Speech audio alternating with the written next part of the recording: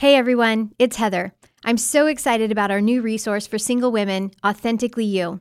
One of the most challenging parts of life is navigating relationships. This can be especially true for women who have been tainted by negative sexual experiences and mistakes from their past, or when the struggle with porn and masturbation takes hold and won't let go.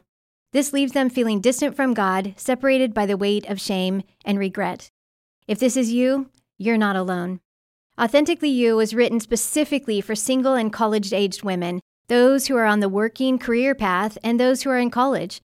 This 20-lesson curriculum is easily adaptable to a busy work schedule or a college semester system. Through this group experience, you'll explore how your past pain and trauma contribute to distorted beliefs and an unhealthy thought life. You'll uncover the role your family of origin plays in your past and current behaviors and address the issues that perpetuate compulsive and addictive patterns. And through the use of weekly exercises, strategic tools, and self-care focus, you'll learn how to live in health, how to live as your true, authentic self. I know God has a plan for your life to bring you to a place of health and wholeness. If you allow it, God will do amazing things in you and through you. So pre-order today, Authentically You. Go to puredesire.org/AY. That's puredesire.org/AY. Welcome to the Pure Desire Podcast, helping you take back your life from unwanted sexual behavior and betrayal trauma. Hello, I am your host, Trevor Windsor, and you're listening to episode 296 of the Pure Desire Podcast. Here joining me as always is my co-host, Nick Stumbo. How do you catch a unique rabbit? Unique up on it. Oh my Lord.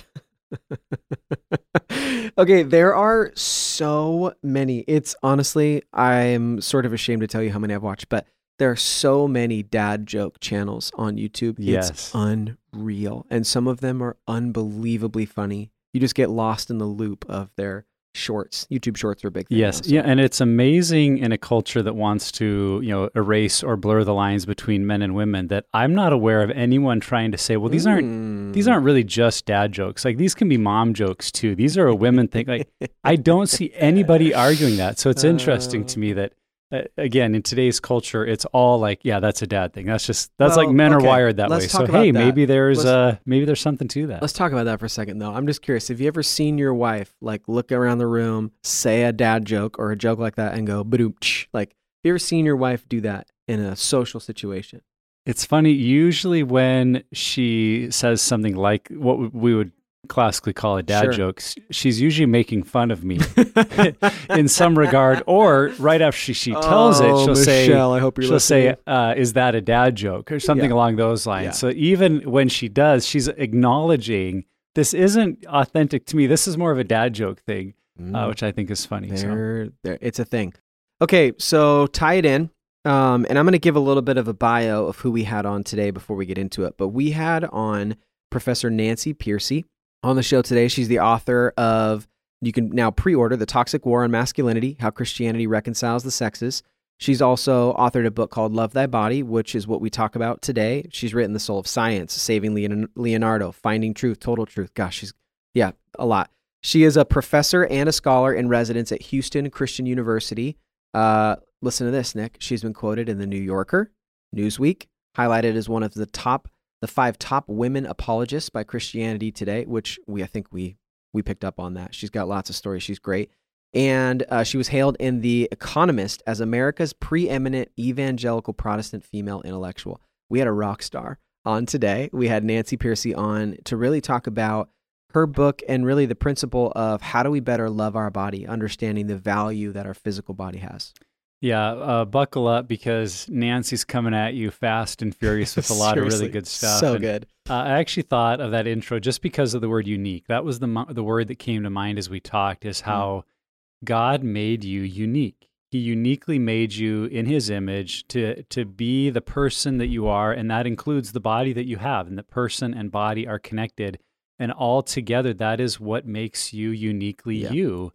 And it's powerful. And then also because it was a dad joke, it actually a double-sided intro today, because I do think it's interesting how many societal conventions we have that we would almost universally agree, yeah, that's a female thing, a mom thing, a woman thing.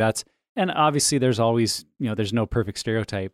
But then in an age that's trying to erase some of those gender differences, we still see so many areas that say, no, God made us unique. And there are things about how God designed women and God designed men, and we see it in our bodies. Yeah. And the more that we appreciate that and see it as something to be valued rather than fought against, as you hear in today's interview, it gives you a deeper understanding into so many of these issues and where we've maybe gone off course, including our views that have led many of us into consuming pornography. Yeah, totally. And I think, even in line with that too, we talked a little bit about today how when you're not focusing on your body, when you're not paying attention to your emotions, that there becomes this separation where you're not understanding what's really going on in your body, what's going on in your soul. And that's one of my favorite things, honestly, about our groups, our Pure Desire groups, is they help people integrate that, understand where addiction comes from, understand why betrayal trauma impacts them the way that they do. And Nick, one of the ways that we offer groups to make it more accessible for people all over the world is our online groups. Yeah, the truth is when we don't understand something, we tend to isolate from it, whether emotionally, mentally, relationally. And I think in our unwanted sexual behaviors, or if we've been impacted by someone else's behaviors, there's maybe a lot of that story we don't understand. And so we've just maybe disconnected from it. And I think the online group process is getting together with others who are walking through a similar story of restoration, whether it's over their behaviors or because they're the spouse of someone who's been wrapped up in these behaviors, and to begin to understand at a deeper level maybe why we do what we don't want to do or why what was done to us. And as we're present with those feelings and understandings, the steps we can take towards growth. And then hopefully, if it's possible, growth as a couple out of what we're learning. But even if the relationship restoration isn't possible, understanding how to be the best version of me that God created me to. And so much of that comes as I begin to understand my story in the environment with other people. And like you said, for so many, they found that an online group is a safe, confidential place to do that. Yep. Particularly if there is no church around you that has groups in person. For many people in our country and in our world, there's no other option. Yeah. So that online group is a really great place to get started with someone who's led before, who Pure Desire has vetted and said, here's a leader we trust. We believe you'll have a good experience. And so if you've never jumped into one, today's your day. Yeah, absolutely. Go for it. So for more information or to join any of the available groups that we have, you can go to puredesire.org/groups. A couple more things. Subscribe to the podcast. You can also watch this full episode up on YouTube. Also follow us on social media at Pure Desire PDMI. And with that, here is our interview with Professor Nancy Pearcey on her book and the work that she's done in Love Thy Body. All right, we have Professor Nancy Pearcey with us today. Thank you so much for being with us. We really appreciate you being here. Well, I appreciate you inviting me. Thank you. Okay, so a little bit of backstory. You and Nick, just off air, we're talking about it, that he got to hear you speak. I got introduced to you and your work through John Mark Comer and his book, Love No Lies, and then you did a podcast episode, which I may have watched, I don't know, somewhere around 10 times. It was such a great episode, but then also I then read your book right after that, Love Thy Body, and we really are going to focus on that work in Love Thy Body. It was one of my favorite books that I have read, and it has such a powerful message around our views on sex and sexuality, specifically to how it affects our body and the ways that really we've been taught, and maybe even some of that is caught from the church, that I think is just so profound from your book. So as we jump into it, and now I'm just going to refer to you as Nancy. So Nancy, there may be some of our listeners who aren't familiar with the book Love Thy Body or any of your work. So can you give some background and just on you and the details of some of the work you've done? Oh yeah, if you don't mind, I'll tell you my conversion story. Yeah. I've started using that in all of my talks these days. It seems like the older I get, the more I appreciate the fact that God got a hold of me. Yeah. And so, awesome. And so I've been including it. And so I was happy when your first question was, tell us about yourself. So I was raised in a Christian home, but it was a very ethnic Lutheran home, Scandinavian. If any of you have been raised in an ethnic home, like, all Irish or Catholic or whatever, all Scandinavians are Lutheran. So there wasn't a lot of really personal conviction. And in high school, I started just asking questions about how do we know this is true? That was really my only question. I was going to a secular high school, so all my books are secular, all my professors are secular, and I just started wondering, how do we know Christianity is true? And unfortunately, none of the adults in my life could answer that question. I talked to a university professor who was a Christian, and I said, "Why are you a Christian?" He said, "Works for me." I said, "What?" That's it. That's And awesome. I even had a chance to talk to a seminary dean, and all he said was, "Don't worry, we all have doubts sometimes," as if it was a psychological phase that I would just outgrow. And so eventually I decided, well, I guess Christianity just doesn't really have any answers. And I very intentionally walked away from my Christian upbringing. I felt it was, I don't know if I would have used this language as a 16-year-old. I probably wouldn't have said it this way, but I felt like it was a matter of intellectual honesty. You know, if you don't have good reasons for something, you shouldn't say you believe it, whether it's Christianity or anything else. So I very consciously embarked on a search for truth. I literally started walking down the hallway in the public high school I attended and pulling books off the philosophy shelf because I thought, well, if I can't get any people to answer my question, maybe these dead guys can. For sure. You know, after all, that's their job, right? Totally. The job of philosophy is to answer questions like, what is truth and how do we know it? And what's the meaning to life? And is there a foundation for ethics, or is it all just, you know, true for me, true for you? And I pretty quickly realized that if there was no God, then the answer was no, there is no meaning to life. There is no foundation for ethics. And I realized there was not even a foundation for knowing truth. Here's how I thought about it. I thought, if all I have is my puny brain, the vast scope of time and space and history, then what makes me think I could have access to some kind of objective, universal, absolute truth? Ridiculous. That's how I thought of it. Obviously ridiculous. So within only a short time, I became very much of I was a moral relativist, you know, all true for me, true for you. Yeah. I was a skeptic. I was also a determinist in the sense that from my science classes, I picked up that were just complex biochemical machines anyway. So I was very steeped in secular worldviews. By the time through strange coincidences, I ended up at L'Abri, which is the ministry of Francis Schaeffer. We had lived in Europe when I was a child, so I had gone back. And L'Abri is in Switzerland. And that was the first time I had ever encountered Christian apologetics. You know, in other words, the first time I had ever heard anyone say that Christianity could be supported by good reasons and arguments and evidence and logic. And I was astonished. I was just blown away. I had never heard that before. In fact, I was so astonished that I left.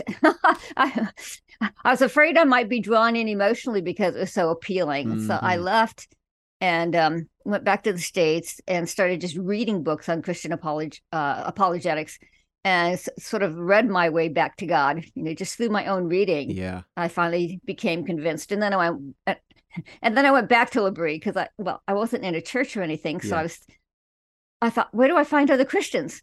Well, I knew some at L'Abri, so I got on the plane and went back to Switzerland.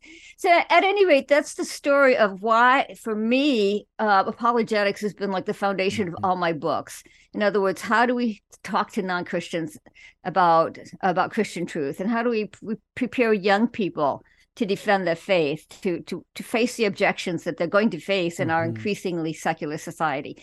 How do we equip young people? Because we're all, you know, especially now that Christians are increasingly in a minority, we are surrounded by secular thought, and our young people are, you know, absorbing it often without even knowing it. So we do need to teach them to put up that critical grid so they can analyze what they're seeing and hearing. Yeah. Yeah, I really appreciate your background in apologetics and understanding why we believe what we believe. And I think that's so important that we bring that same level of understanding to our sexuality, because I think right now there's maybe nowhere that the church and people of faith have been more influenced by secular views than in our human sexuality. And so, you know, we know that in the work you've done in this book, Love Thy Body, you've done a lot of research and provided commentary on the world and culture's perspective on sex or sexuality. So if you could summarize, what would you say are some of the most damaging beliefs or perspectives that the world or culture teaches us about sex and sexuality? Well, the reason I titled it Love Thy Body is that secular worldviews denigrate the body. The secular view of sexuality denigrates the body, has a low view of the body's value and significance. And most people don't realize that. I've heard Christians say, well, people who think the physical world is all that exists obviously have a very high view of the material world or the physical body, but they don't. If just believing that it's all that exists doesn't mean you think it has high value. If you think the material world is a product of blind material forces with no intrinsic purpose, then you do not think that it has high value or dignity. Like I said, as a teenager, I had already concluded that we're just complex biochemical machines with with not even the ability to make real choices. So what I've tried to show in Love Thy Body is that secular views of sexuality all are premised on a low view of the body. And we could jump in where it's most obvious, which is transgenderism. Even secular people are beginning to see that there's a problem with the biology denial of transgenderism, because it basically says your biological sex, your body has nothing to do with your gender identity. Right. There's a BBC documentary on the subject, which says at the heart of the debate is the idea that your mind can be at war with your body, at war with your body, and of course in that war it's the mind that wins. Or there was another BBC video for young people. It featured a young girl who identified as non-binary, saying, it doesn't matter what meat skeleton you've been born in. It's what you feel that counts. Yeah. So the body has been reduced to a meat skeleton.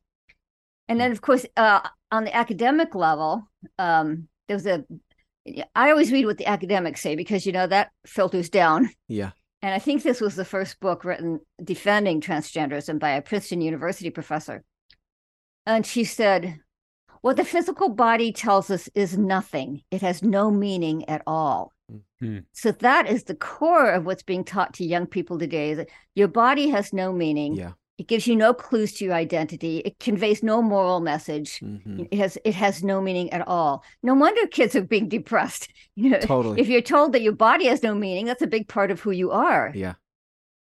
Yeah. I remember too, when I read through the book, that was such an itch. And even in that interview with John Mark Comer, listening to you talk about how a lot of Christians and I know this was my experience, that like you're taught spirit good, body bad. And even when it comes to applying to our sexuality, which we're born with, literally, woven together in our mother's womb, we are given a gender, we are given sexuality. It's something we're born with. But I remember in my own experience that there's this kind of dirtiness to it because of that perspective of spirit good, body bad. And that was such a paradigm shift for me in reading the book and listening to you on other podcasts as well, is just this idea that no, it's the other way around, that the sexual ethic in the world has a lot more to do with a low view of the body. And as Christians, we should have a high view of our body. What we do with it matters, and it has some eternal, implications as well as to how we do that. And so that was just such a shift for me that made so much sense. It was when you said it, it was like, oh, okay, yep, okay, that makes sense. Like I had not thought of it that way before. And I think that's one of the things I hope most that people get out of this, is that the things that we do with our body do matter. And that, if God didn't want us to have bodies and it not to be a part of who we are, made in his image, he wouldn't have created us with bodies. Exactly. Yeah, I'm glad you remembered that one phrase. That was from one of my students who said, growing up in the church, I was always taught spirit good, body bad. Yep. And when I use that in my lectures in Christian circles, I always get a lot of people nodding their heads like, yep, yeah, I sort of grew up with that as well. Yeah. And the problem, of course, is that Christians have absorbed that idea fairly early on, but they absorbed it from the Greek culture. The early church was born into an ancient Greco-Roman culture that denigrated the body. Many of the isms in the first century had a low view of the body, whether it was Gnosticism. A lot of Christians know about Gnosticism because many of the New Testament books are written against it. But there was also Neoplatonism. There was also Manichaeism. Remember, Augustine was a Manichae. At any rate, all of these isms that were around in the first century, and even Eastern thought, Hindu pantheism too, they all treat the material world as a realm of death, decay, and destruction. And so matter is bad, matter is evil. And in Gnosticism, in fact, it teaches that there's several levels of deity. Yeah. And it was a low-level deity. It was actually an evil god who created this world because, a good god wouldn't get his hands dirty mucking about with matter. Right. So the early Christian church stood against this. First of all, creation obviously was not a low-level God. Absolutely. It was the highest God, the supreme God, who was a good God, and therefore this universe is good. Yeah. But the biggest scandal of the time was the incarnation, the idea that same supreme deity had entered into the material world and taken on a physical body. So the incarnation was the ultimate affirmation of the dignity of the human body. And when Jesus was executed on a Roman cross, he did escape the physical world. Gnosticism, Manichaeism, all those isms said the goal, since this world is evil, the goal of salvation is to escape it. Well, in one sense, we could say Jesus did escape it when he was executed. But then what did he do then? Yeah, he came back. He came back That's in right. a physical body. Right. Yeah. And what was interesting is even people at the time, I was going to say secular, but they weren't secular, they were pagan. The pagan people at the time basically said, why would anyone want to come back to the realm of the body? Mm-hmm. They did not regard this as spiritual progress. Right. As Paul puts it, the idea of a physical resurrection is utter foolishness to the Greeks. Yeah. And so, and then at the end of time, I just had this discussion in one of my classrooms. My students were saying, I've always thought the goal of the Christian life was eventually to get to heaven. Right. The sermons are constantly saying, aren't we thankful that we're saved so we can go to heaven when we die? Yeah. And my students were telling me, I always had the notion that, the goal was to be an immaterial spirit, floating around in heaven. And it was reading your book that helped me to realize, no, actually, don't we affirm the ultimate goal is the new heavens and the new earth, and we will be on that new earth in resurrected bodies. Yeah. All the way back to the Apostles' Creed, the church has affirmed the resurrection of the body. So this is what we need to help Christians. It's our own heritage. We need to sort of recover what the early church preached when they faced a culture that also denigrated the material world. Yeah. So you talked about the example of transgenderism kind of being the ultimate example of that low view of the body. For the purpose of what we do and our listeners, could you take that same line of reasoning? How does a low view of the body perpetuate maybe a culture of pornography, of hookup sex? Like, what does the low view of the body translate into when we're talking about those topics like pornography? Yeah, well, there was a researcher named Donna Freitas who interviewed hundreds of college students, and it was really interesting. Her conclusion was the current sexual climate separates physical intimacy from personal intimacy, physical intimacy from intimacy, on the personal level. Right. And, she was not a Christian. It was interesting that she recognized that the hookup culture itself implies that sex can be purely physical without any hint. Yeah. Right. Without any hint of love or commitment. Right. Totally. And I quote several college students in my book, like Alicia, who said, hookups are very scripted. You learn to turn off everything except your body. You make yourself emotionally invulnerable. Yeah. And I thought that was a great way of saying, Totally. My emotions are here, my body's over here. That I can separate the two. Or Rolling Stone magazine quoted a young student named Naomi. And she said, the mistake people make is they think that there are two separate elements in a relationship, the physical, sexual element and the emotional element. And they pretend that there are clean lines between them. That's her exact words. Yeah. I thought, well, she's practically describing that division between body and person. And then there was another Rolling Stone article that interviewed a drummer in Austin, Texas. And he said hookups are existentially meaningless. That's how he put it. Existentially meaningless. It's just a piece of body touching another piece of body. Yeah. And no wonder the hookup culture is leaving behind a trail of wounded people. people are trying to live out an ethic that does not match who they are, that tears them apart, that tears the body from the person, and says you can live this way. And of course, you mentioned porn. Well, pornography is the ultimate, right? Because there you have nothing to, you're not interested at all in that person as a person. Right. You're interested in them only as a body. Yeah. So there's an interesting book it's by a woman who was Finnish. I mean, from Finland. Yeah, right. Yep. She might still be writing. We don't know. Sure. It's good. She's from Finland, and the book was titled "Being and Being There," which in Finnish sounded better. but she studied prostitutes because she was looking into the question of decriminalization. So she actually interviewed these prostitutes, and every one of them told her, the only way I can put up with this is to totally separate my body from who I am as a person. I was astonished. I wish I'd read I read the book after I wrote Love Thy Body, so I don't have that example in there. But she found exactly what I talked about in my book. That prostitutes said over and over again, I wall off my mind, I wall off my emotions, and I interact solely as a body. Right. And that's the only way I can put up with this job, this line of work.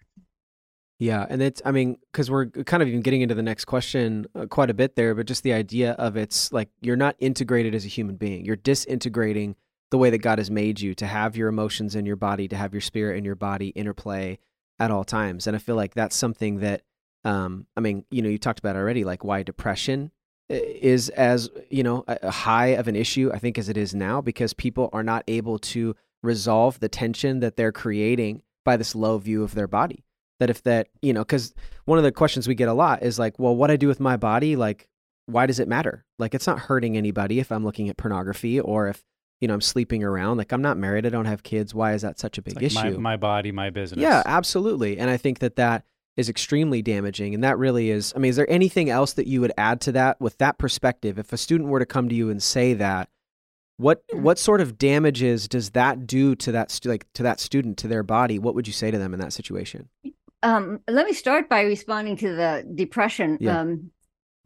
There was a philosophy professor who said the highest number of medications, the largest number of medications given out at universities today are birth control pills and antidepressants. Yeah.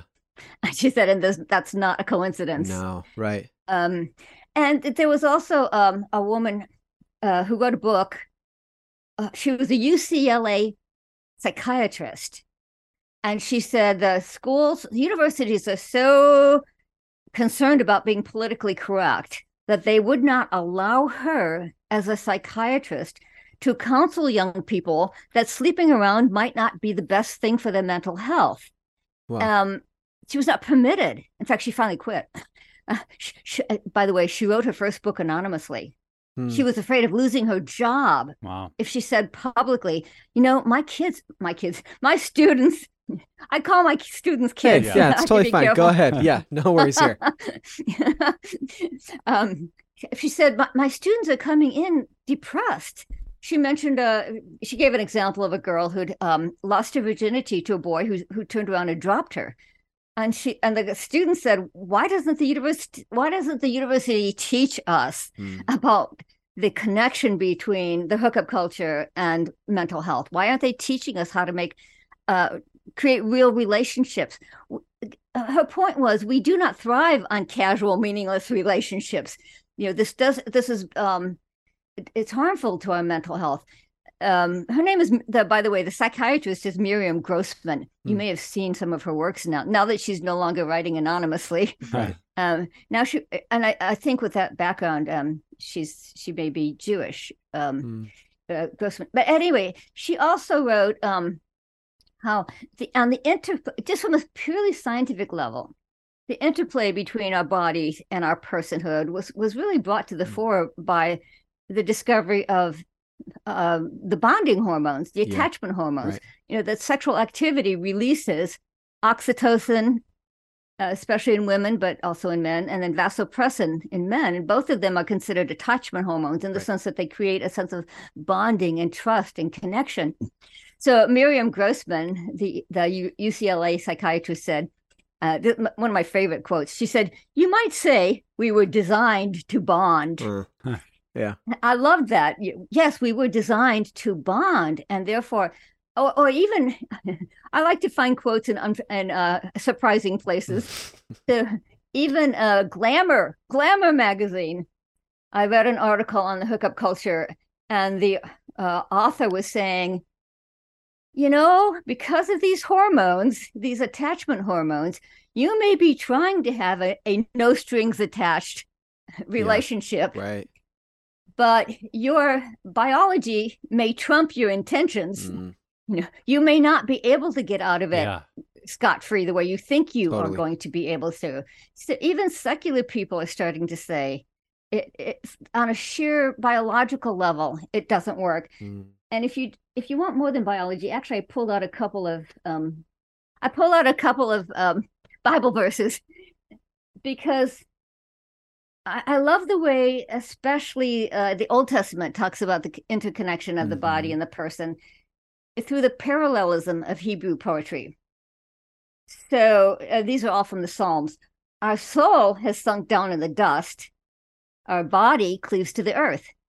So in one verse, it talks about your soul and then how it's expressed physically. Keep my words in the midst of your heart, for they are life to those who find them and health to all their body. So what your soul feels is expressed in your body. When I kept silent about my sin, that is, refused to repent, my body wasted away through my groaning all day long. My soul thirsts for you, my flesh yearns for you. So this wonderful verses in the Old Testament that talk about the integration of the soul and the body. That one theologian put it this way: even if you think the spirit is more important, how do we know another person's spirit? Through their body. Right. Yeah. How do we know the inner life of another person? Through what they say and what they do. Our body is the only way we have access to the other person's spirit. So you can't divide them. You can't. We're a psychophysical unity, according to the Bible. Yeah. We've talked about it on this podcast and other places, that when Jesus, quoting the Old Testament, said, "Love the Lord your God with all your heart, with all your soul, with all your mind, and all your strength," he wasn't talking about like 4 different parts of us that could somehow be separated out. But he really was intending to say, this is to love him with all that you have. That yes, there are different aspects to your being, but it's a united whole that together you're going to love the Lord your God with everything that is in you. And we've talked to one of our good friends, Rodney Wright, will say, it's really a mistake to ask, well, how are you doing in your physical health, your relational health, and your spiritual health, as if spiritual is somehow separate, because it's all spiritual. Our physical health, our relational health, our emotional health, all in a sense is under that umbrella of spiritually, how are we relating to God in this world. And so I think the more we can reconnect in a world that does try to disconnect body and soul, the more we reconnect, we are really walking in a consistent way of what faith in the Bible teaches us. Yeah, and let's apply it to homosexuality as well. I started with transgenderism because it's a little easier for people to see, but I think homosexuality is the other cutting edge issue, and even there, even my homosexual friends will agree with me that on the level of biology, anatomy, physiology, chromosomes, males and females are counterparts to one another. That's how the human sexual and reproductive system is designed. To embrace a same-sex identity, then, is to contradict that design. It's to say, why should my body inform my identity? Why should my biological sex as male or female have any say in my moral choices? So again, we have to help people to realize this is a profoundly disrespectful view of the body. It essentially says the body has no intrinsic purpose, and therefore there's no purpose for me to respect. And again, we're getting that partly from the secular world. There's a fairly well-known public intellectual named Camille Paglia, who's a lesbian. You guys know her? Some Christians read her stuff because she's a bit of an iconoclastic feminist. She does not believe that sex is just a social construction. She says, no. Nature made us male and female. In fact, she has a weird quote where she says, we were designed right for sexual reproduction, a strange word for an atheist. But then you say, well, then how does she defend being lesbian? And she puts it this way. She said, well, nature made us male and female, but why not defy nature? After all, fate, not God, has given us this flesh. We have absolute claim to our bodies and may do with them as we see fit. So you see the logic? She's essentially saying, if God didn't create us, if we're products of blind, material, purposeless forces, then the body has no intrinsic purpose that we're morally obligated to respect. They give us no moral message. And we can do with them as we see fit. So I thought that quote captures so well the secular view. And of course, how do you counter that? You don't counter it. I would say just by quoting the Bible. The science is on our side here. We've got lots of resources for defending it. If the idea is our body has no intrinsic purpose, it's coming from a secular materialist view of nature, because our bodies are part of nature. So every ethic ends up being derived from a view of nature. So the secular ethic is derived from a form of materialism, naturalism, the idea that there's, that nature itself is a product of mindless material forces. But it's very evident to observation that living things are structured for a purpose. Totally. On the very fundamental level, eyes are for seeing, ears are for hearing, wings are for flying, fins are for swimming. And in fact, the development of the entire organism is driven by an inbuilt plan or blueprint, which is DNA. So science really is on our side when we say, look, your body has a plan, a purpose, a design, an order. And what Christians are saying is that we will be happier and healthier when we live in accord with that design. Yeah. When there's a unity of body and spirit. So, a lot of our listeners, Nancy, are from Christian background, attend church, and they're probably hearing what you're saying and agreeing with a lot of it, saying, I don't have a low view of the body. In our church, we have a high view of the body. But what are ways that in this sex-saturated culture, some of those cultural viewpoints might have seeped their way into the church and into faith, even if we think we have a high view of the body, where we may be listening to some of the cultural norms more than we realize in the church? Well, most churches still have a sacred secular split. In other words, at least, when I quiz my audiences, when I'm out doing public speaking at Christian schools and seminaries and conferences, I often talk about the sacred secular split, and everyone says, yep, that's pretty much what our church teaches. In other words, it is true that Christians still have kind of a sense of spiritual world is good, and that's where we have church and worship and Bible study, and that's good, and that's spiritual. And then we have the secular realm where we're not always really quite sure how to bring our Christian perspective to bear on questions of sexuality, but also work and politics, economics, education, the whole quote unquote secular realm. So I think that, I teach at a Christian school, right? And we're very aware of the fact that it's very difficult to have a Christian perspective on all the subject areas because Christians have lived with the sacred secular split for so long. Right. But to be more practical, listen to our language. Let me give you some examples from homosexuality, just because that's such a current issue. In my book, I have, in Love Thy Body, I have lots of anecdotes, personal anecdotes. And one of them was a young woman who lived as a lesbian for many years. And then today is married to a man, you have to say that, and has 2 children. And here's how she put it. She wrote an article about it. And she said, so it's a direct quote, "I came to trust that God had made me female for a reason. And I wanted to honor my body by living in accord with the Creator's design. So do you notice that very positive language? Yeah. Honor my body, live in accord with the Creator's design. And the other example is a young man who was exclusively attracted to other men.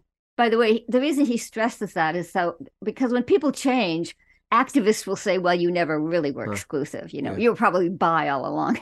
So he's very clear. No, I was exclusively attracted to other men. Today he's married and has 3 kids. And he put it this way.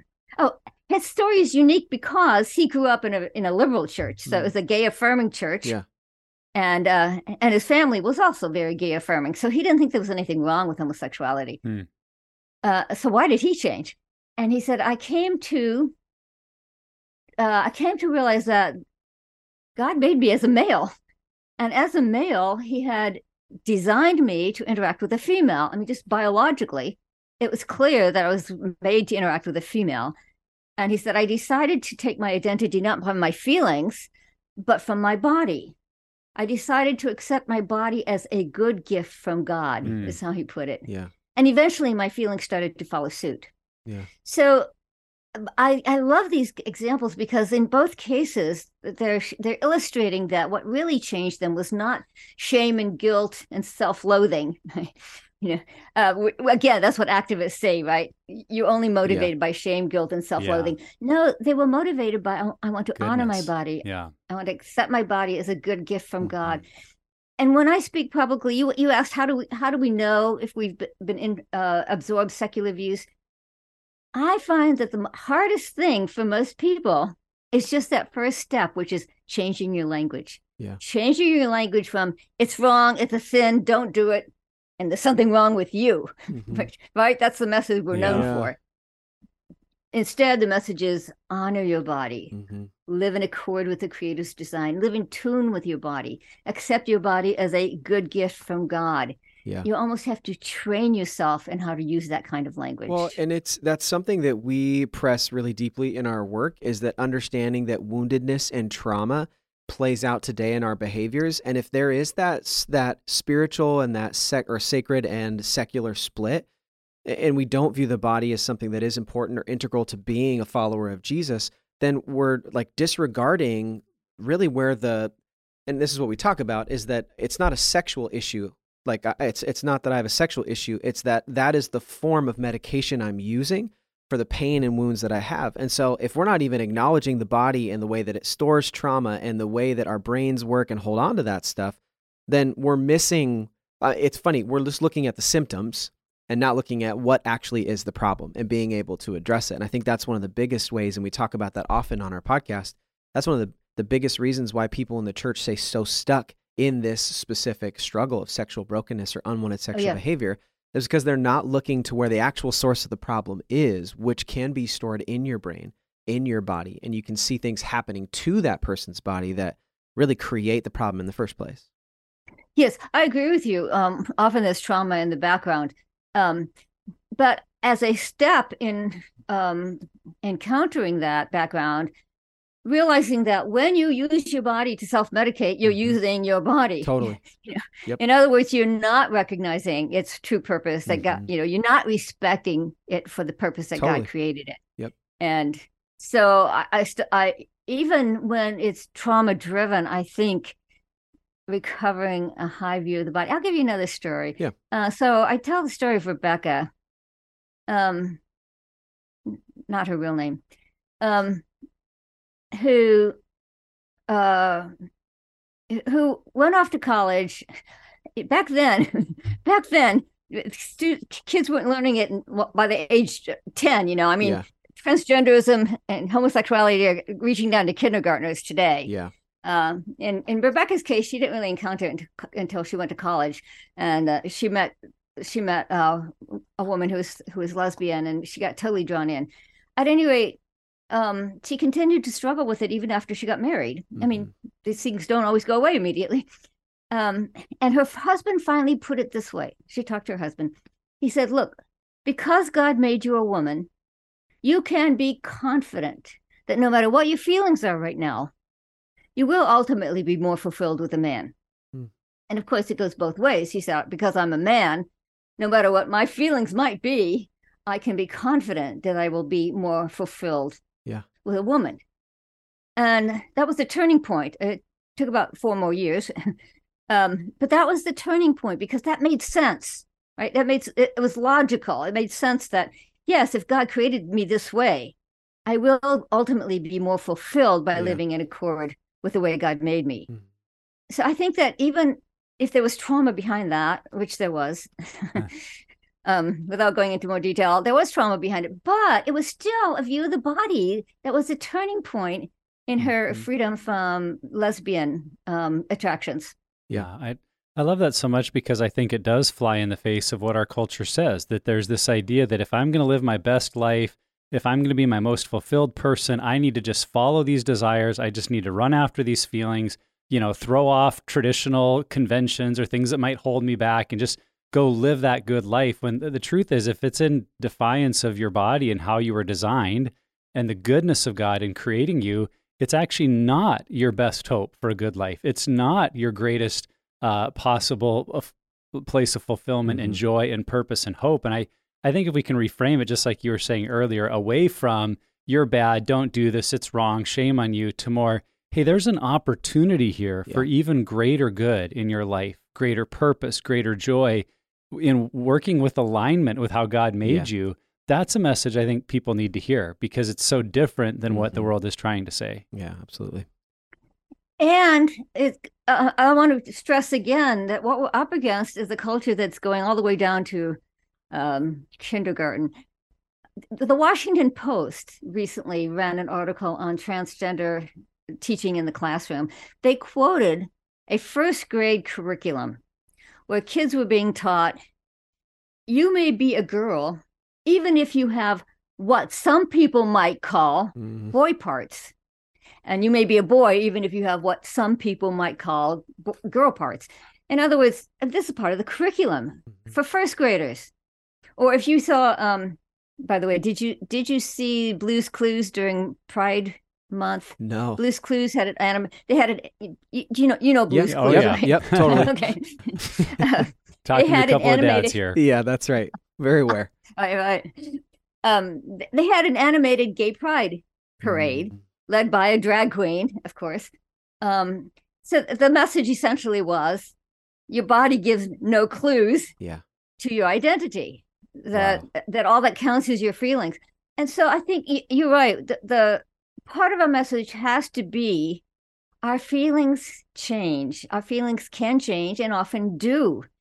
I think I'm reading a lot now about the detransitioners. I love reading their stories because they kind of tell you, how did I get caught up in the transgender ideology and how did I free myself from it? The growing numbers of detransitioners are very good, a good resource for us in finding out. I'll tell you one, in fact. This was Laura Perry. Her name is Laura Perry, and she transitioned to identifying as male, and she passed as male for 10 years.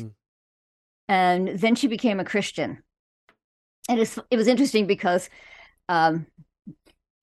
sanctification isn't always overnight. So she thought she could continue living as a man. And she said, I aspired to be a real man of God. And then one day when she was praying, she seemed to hear God say to her, you cannot claim to love me and yet reject my creation. And she knew what that meant. She meant, rejecting her body, her physical body. She's written a book now, but I love that way of putting it. Once again, it's so positive. If you love God, you love his creation, including your body. You love it as God's handiwork. You love your body as part of loving God.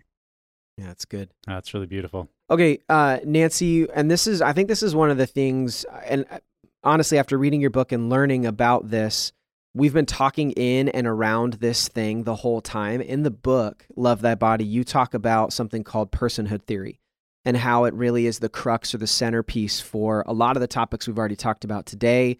Euthanasia is another one, abortion. You talk about, how this personhood theory is something that informs all of these different perspectives. So can you just describe for our listeners, maybe who've never heard of it? I know for me, when I read your book, it was the first time I had heard about it. What is personhood theory?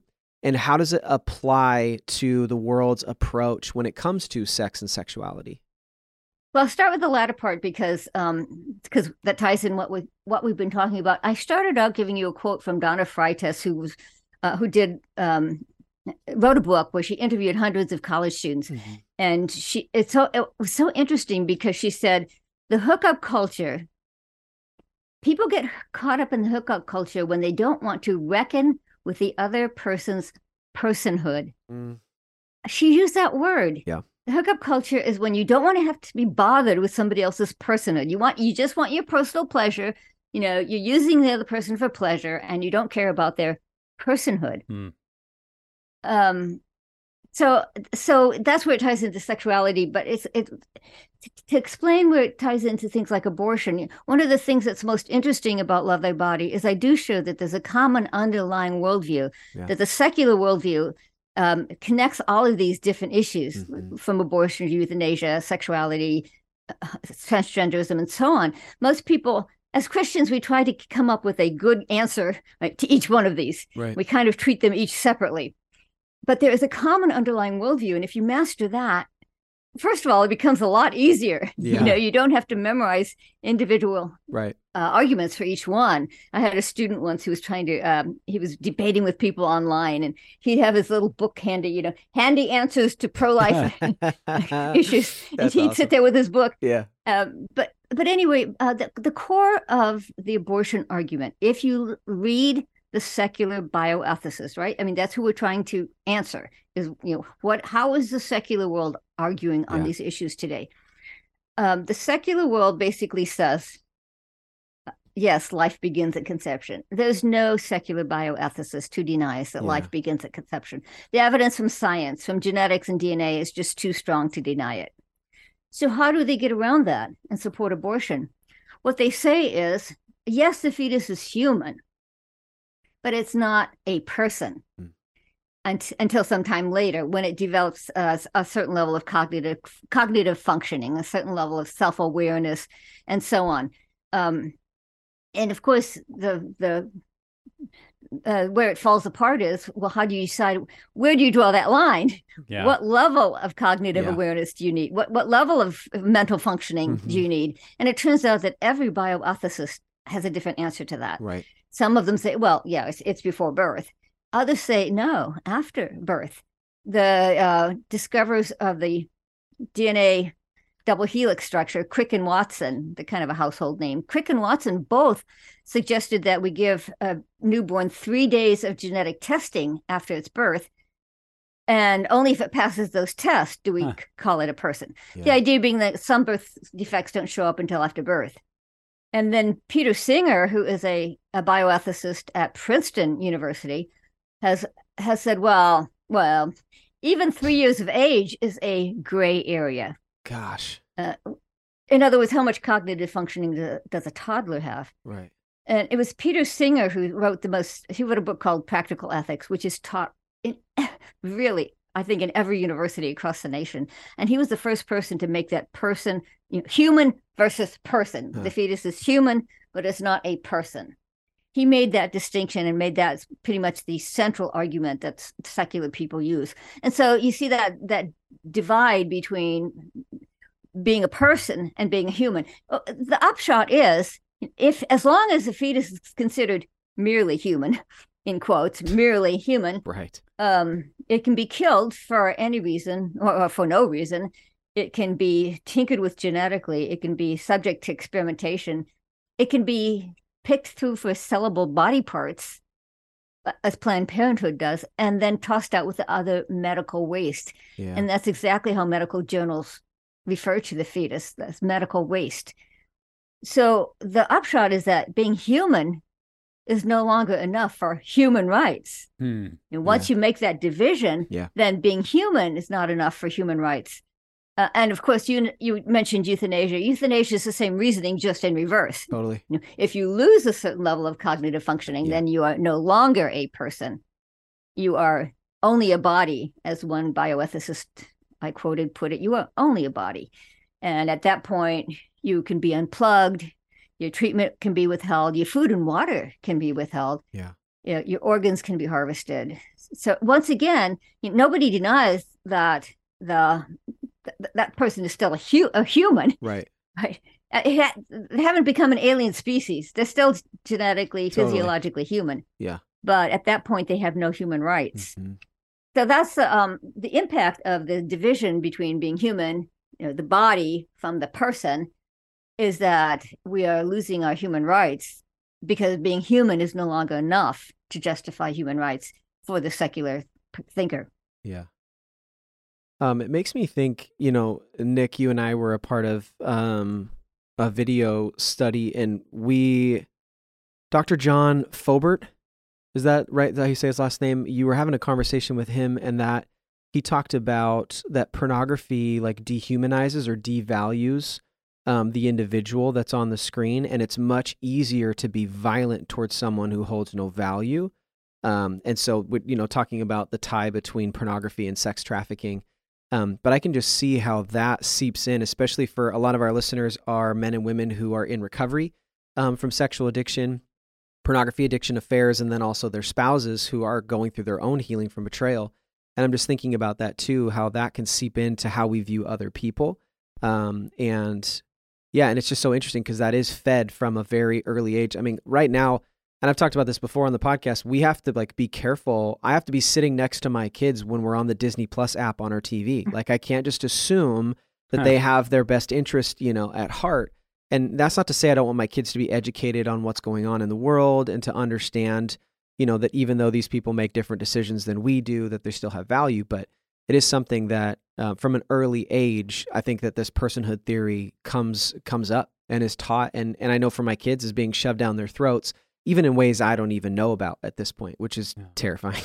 Yeah. It made me think about how much for us in recovery is trying to teach people and help them learn to be present, essentially to stay present in their body with their mind as one person, and not using things like pornography to escape pain or escape discomfort, things in life they don't want to deal with.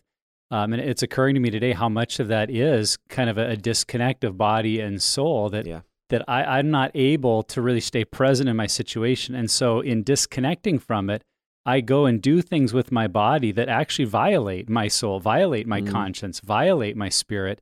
But I'm able to do it because I'm escaping, I'm leaving that reality. And so it just underscores for me how important it is that we practice being people who are present, who are physically and in our personhood, in our soul, present in the moment, and that whatever happens, we're not going to resort to this disconnect because of the unhealth it can lead to, whether we consider ourselves a person of faith or not. Yep. Yeah, that's good. And let me respond to the comment about pornography. So the Washington Post had an article, and the headline was, "Pornography has become a public health issue." And of course, it was from a secular perspective. So they said, is it immoral? I don't care. That's not what we're even going to address. Right. It's a public health issue, they said, because 88% of pornography is violent. Yeah. This was a couple years ago. I bet it's higher now. But anyway, 88% was violent. And of course, the victim was usually a woman. And then they said, studies have found, therefore, that people who watch violent pornography were more likely to say that they would commit rape or sexual assault if they thought they wouldn't be caught. Yeah. So yes, violent pornography not only denigrates the person on the screen and teaches you to depersonalize and objectify the person on the screen. But it's even more than objectification. It's also, the violence that is so common now in most pornography. Yeah. So, Nancy, let's talk constructively. Let's talk about growth here, that if someone in listening realizes that maybe they really have a secular spiritual divide going on in some of their thinking, or that they've maybe grown up with a fairly low view of the body, a low view of their own body, what does it look like, in your opinion, for someone to grow towards a high view of the body, a reuniting of the secular and the spiritual in their life? What kind of steps could they take, or what advice would you give that person?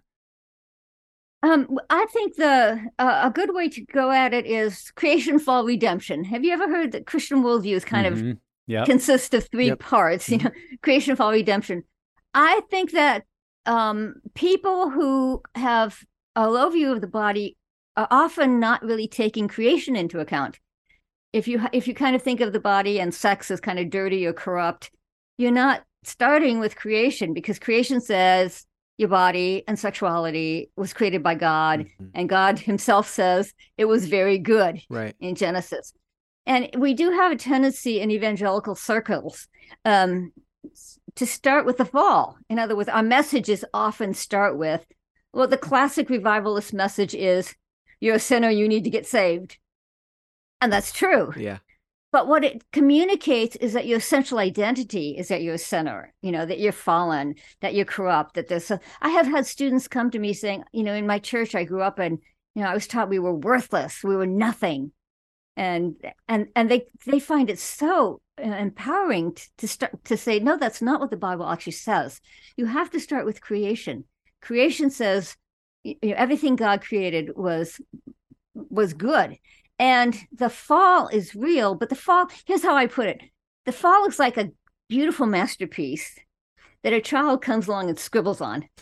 Yes, it's marred, it's defaced, but the original beauty still shines through. Yeah. And that's what we need to teach people, is that the original beauty of God's creation still comes through. And of course, redemption, creation, fall, redemption. Redemption means that even in this life, we can experience genuine healing. Francis Schaeffer, since I mentioned him earlier, he used the term substantial healing. And I like that, because he said, if you're looking for perfection, you won't get it. Right.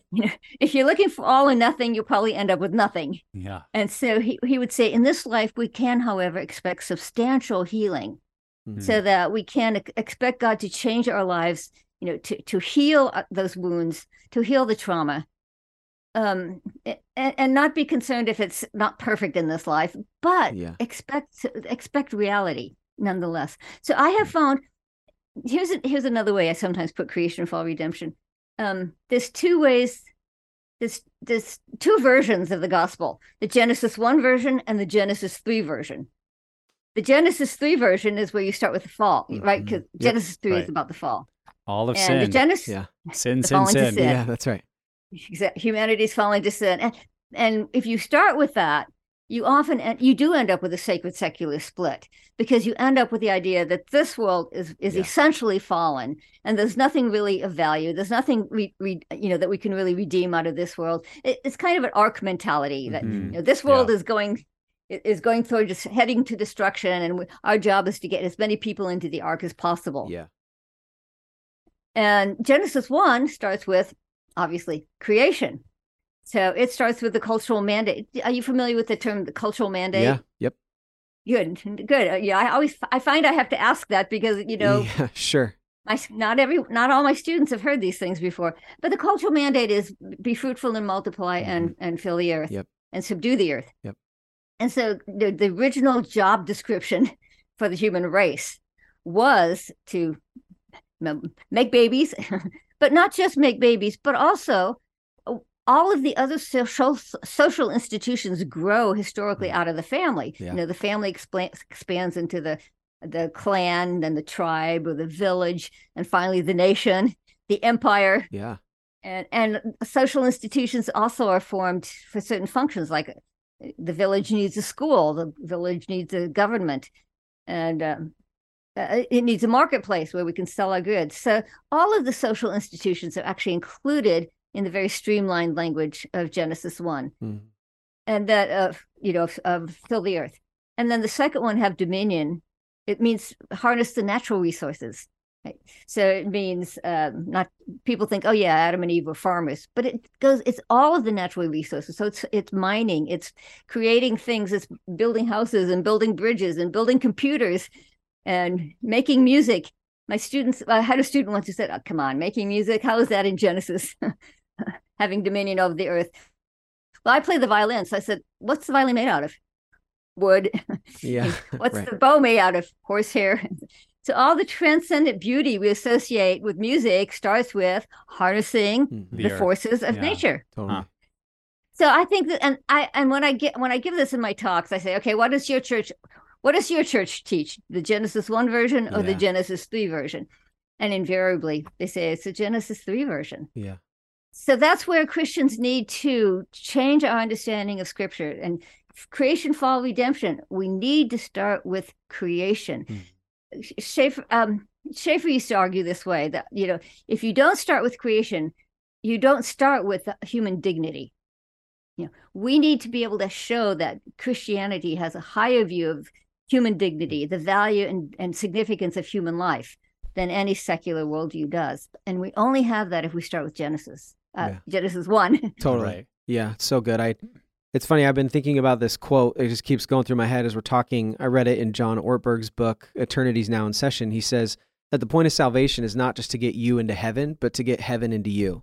The idea that what we do on earth does have significance and does have value, and God does want us to even today exercise that cultural mandate and to continue out, And I think I've heard some people say that was the first covenant. The Adamic covenant was, here's what I want you to do. I've created you. Now go do this thing. So, all right, let's land the plane. Okay, we've had this has been an amazing time, and I just want you to know I'm nerding out. I loved your book. I've loved reading your stuff. So this is such a cool thing.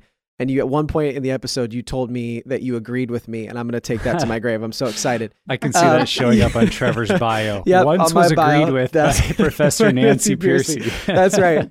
Okay, so basically, and I'm thinking more of, thinking through maybe some of the listeners that we have, maybe a lot of the listeners, trying to think, how do we fight back against these perspectives in the world? How do we work toward God's standard for sexuality? I don't know, what would be the anthem that you'd want people, to march forward to? What encouragement do you have for people as they're dealing with this low view of their own body, and really looking for sexual health? How do you, just what final encouragements basically would you have for our listeners? Yeah. Let me answer that with an example. So I spoke at the MD Christian Medical and Dental Association.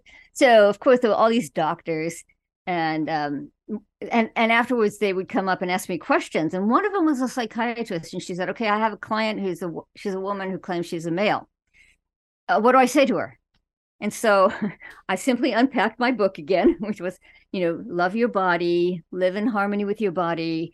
Your body is a good gift from God. She said, "Yeah, but what do I tell her?" Oh, well, so I unpacked it again. Yeah, right. Really, she asked me about 4 times before she finally went like this. "Oh, love your body." It was so contrary to her way of thinking that I literally had to unpack it with slightly different words each time, totally. Before it came through to her that, oh, yes, I actually can tell her that. I can tell her to respect her body, to live in harmony with who God made her, that as Christians, we respect our biological sex. I have occasionally had some people say, well, aren't you overemphasizing the body? Well, no, as Luther said, you have to oppose the secular worldview at the point where it's attacking. If you're attacking all across the wall, but you're not attacking the point where the enemy is, then you're not doing your job. And the place where the secular world is attacking right now is the body.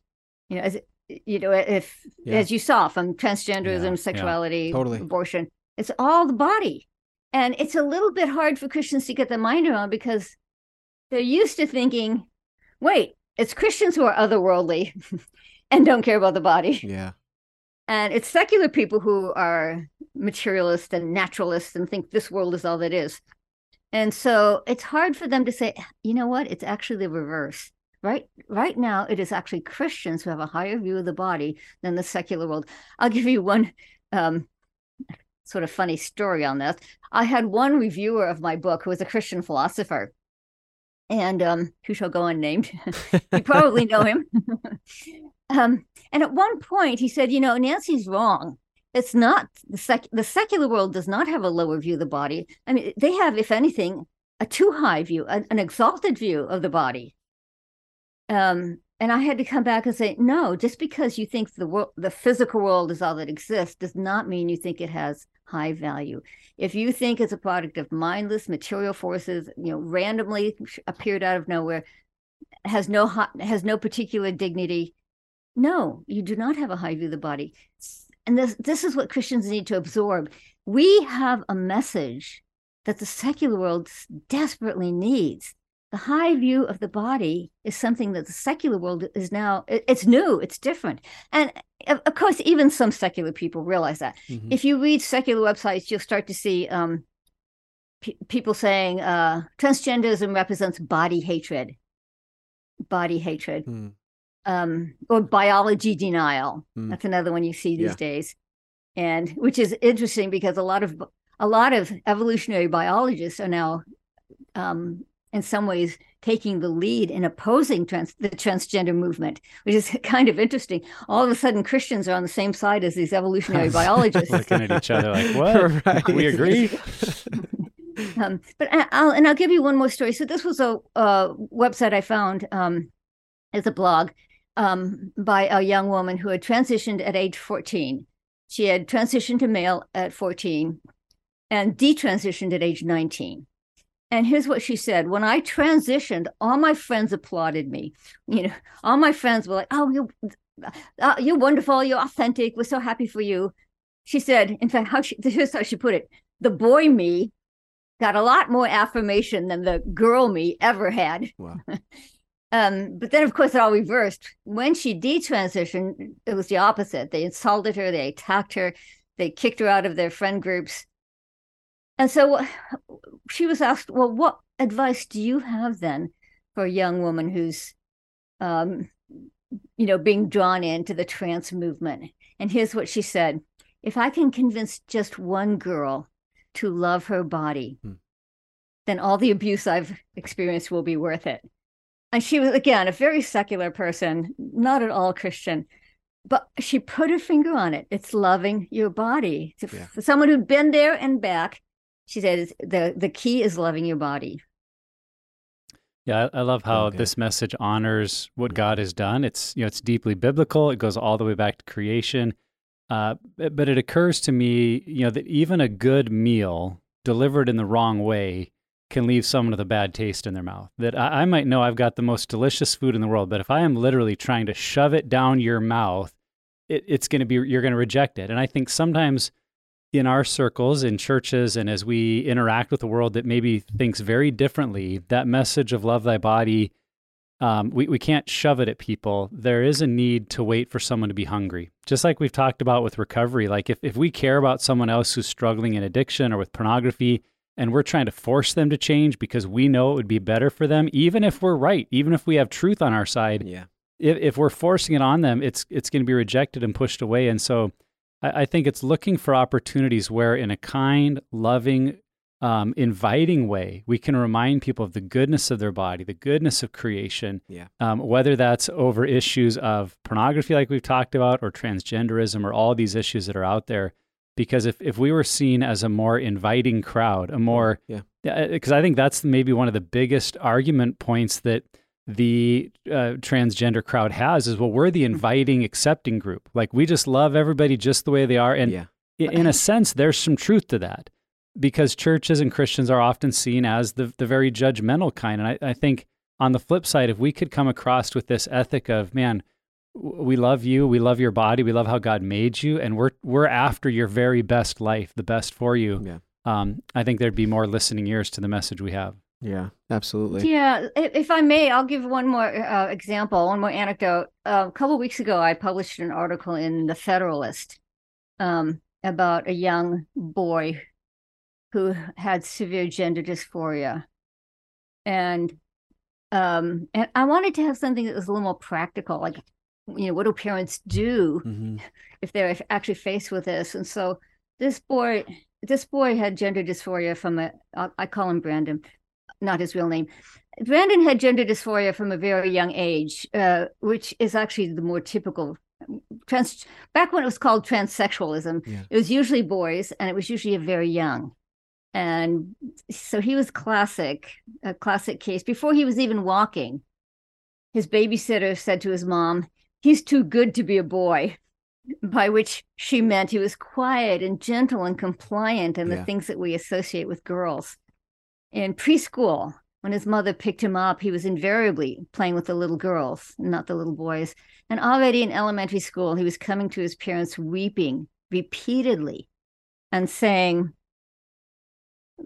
I'm trying to remember his exact words, saying, I'm interested in the things girls are. I feel like a girl. God should have made me a girl. So you can imagine how this made his parents feel. This was very difficult. Yeah. He was in a lot of pain, and by his early teens, he was scouring the internet for information on sex reassignment surgery. So what did his parents do? First of all, they made sure he knew they loved him just the way he was. They did not try to change him. When I was in seminary, I had a fellow student who was a former homosexual. And he said, when I was growing up, I loved, music and poetry. Yeah. And my father was baffled and kept trying to toughen me up by pushing me into more traditionally masculine things like sports. Well, Brandon's parents did not do that. They told him it is perfectly acceptable to be a gentle, sensitive, relational boy. It does not mean you're really a girl. Yeah. It may mean that God has created you, he's equipped you for one of the caring professions like counselor, psychologist, healthcare worker. Of course, it's also equally okay for a girl to be gender nonconforming, to be more take charge, assertive, athletic, some of the things we associate with tomboys, maybe. Yeah. They even took him. They even took his parents. Even took him through the things like the Myers-Briggs personality test. So look, the whole spectrum is available. The spectrum of personalities is available to both men and women. They took him through the gifts of the Spirit, because the gifts of the Spirit are not separated by sex.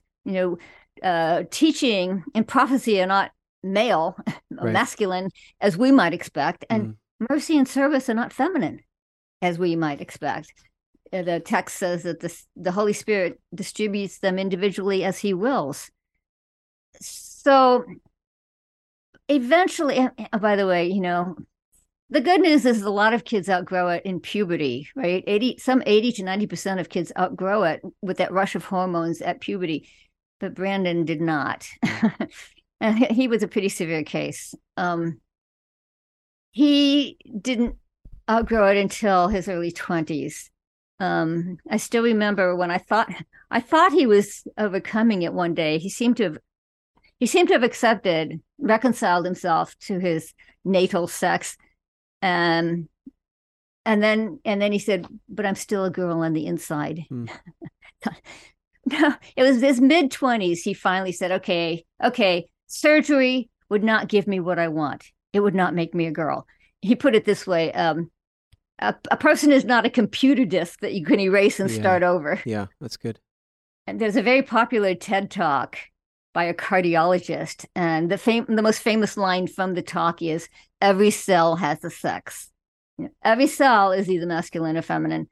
And you obviously cannot change every cell in your body. So, and that's what we have to help people, again, come back to the science. Right. You cannot really transition to the opposite sex in terms of biology. But I wrote if you look it up in the Federalist, it was in January. It was more of a practical story of how can you help your child if your child is having questions about their gender identity and having experiencing distress over their gender. Yeah, I think clearly from our conversation, one of the easiest ways to just start understanding this is to buy Love Thy Body. Buy Nancy's book. It's excellent. It is a great read. And, what's so cool too, and it's cool to know that you're the same in an interview that you are in the book, where there's tons of stories and there's tons of anecdotes. And it's just fun to hear. It's not just like what it's conversations you've had and experiences you've been, part of with other people. And so we would suggest, and we'll put it in the show notes, but suggest you buy the book. Absolutely.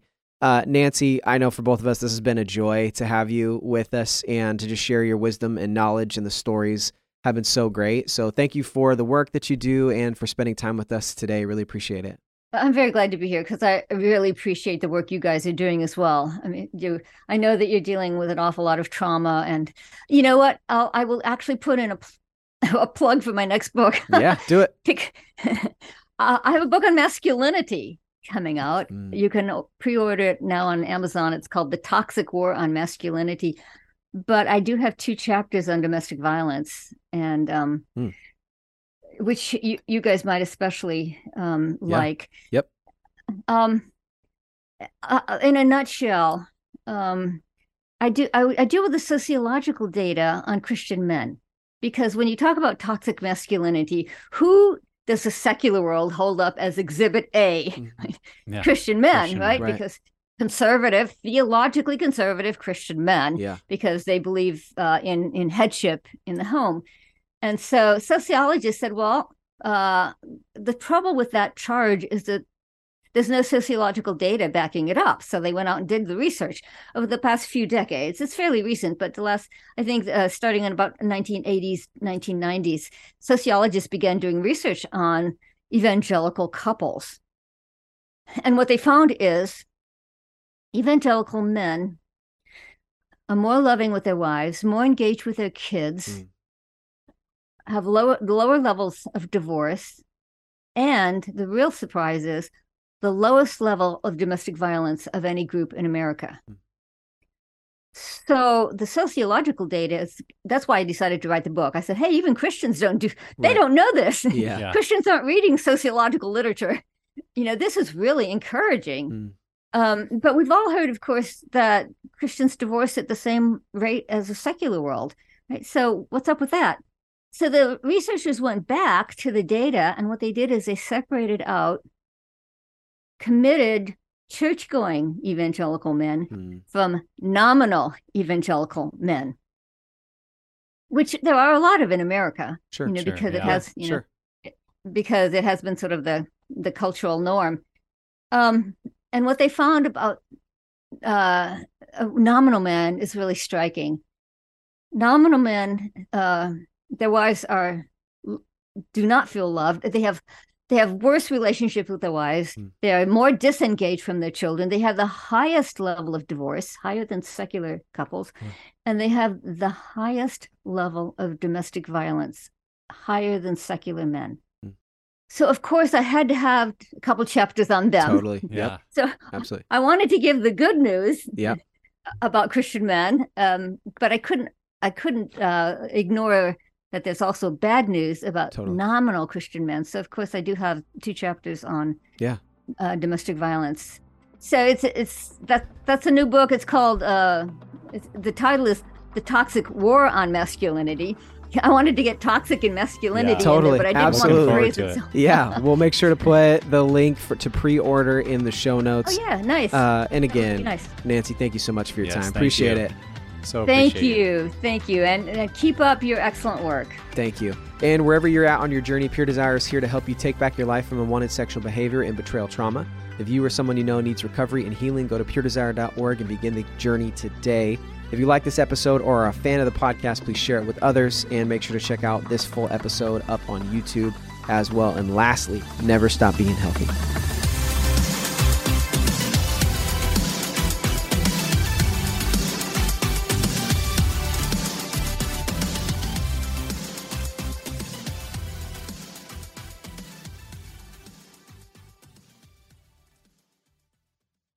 Here's what's coming up next week on the Pure Desire podcast.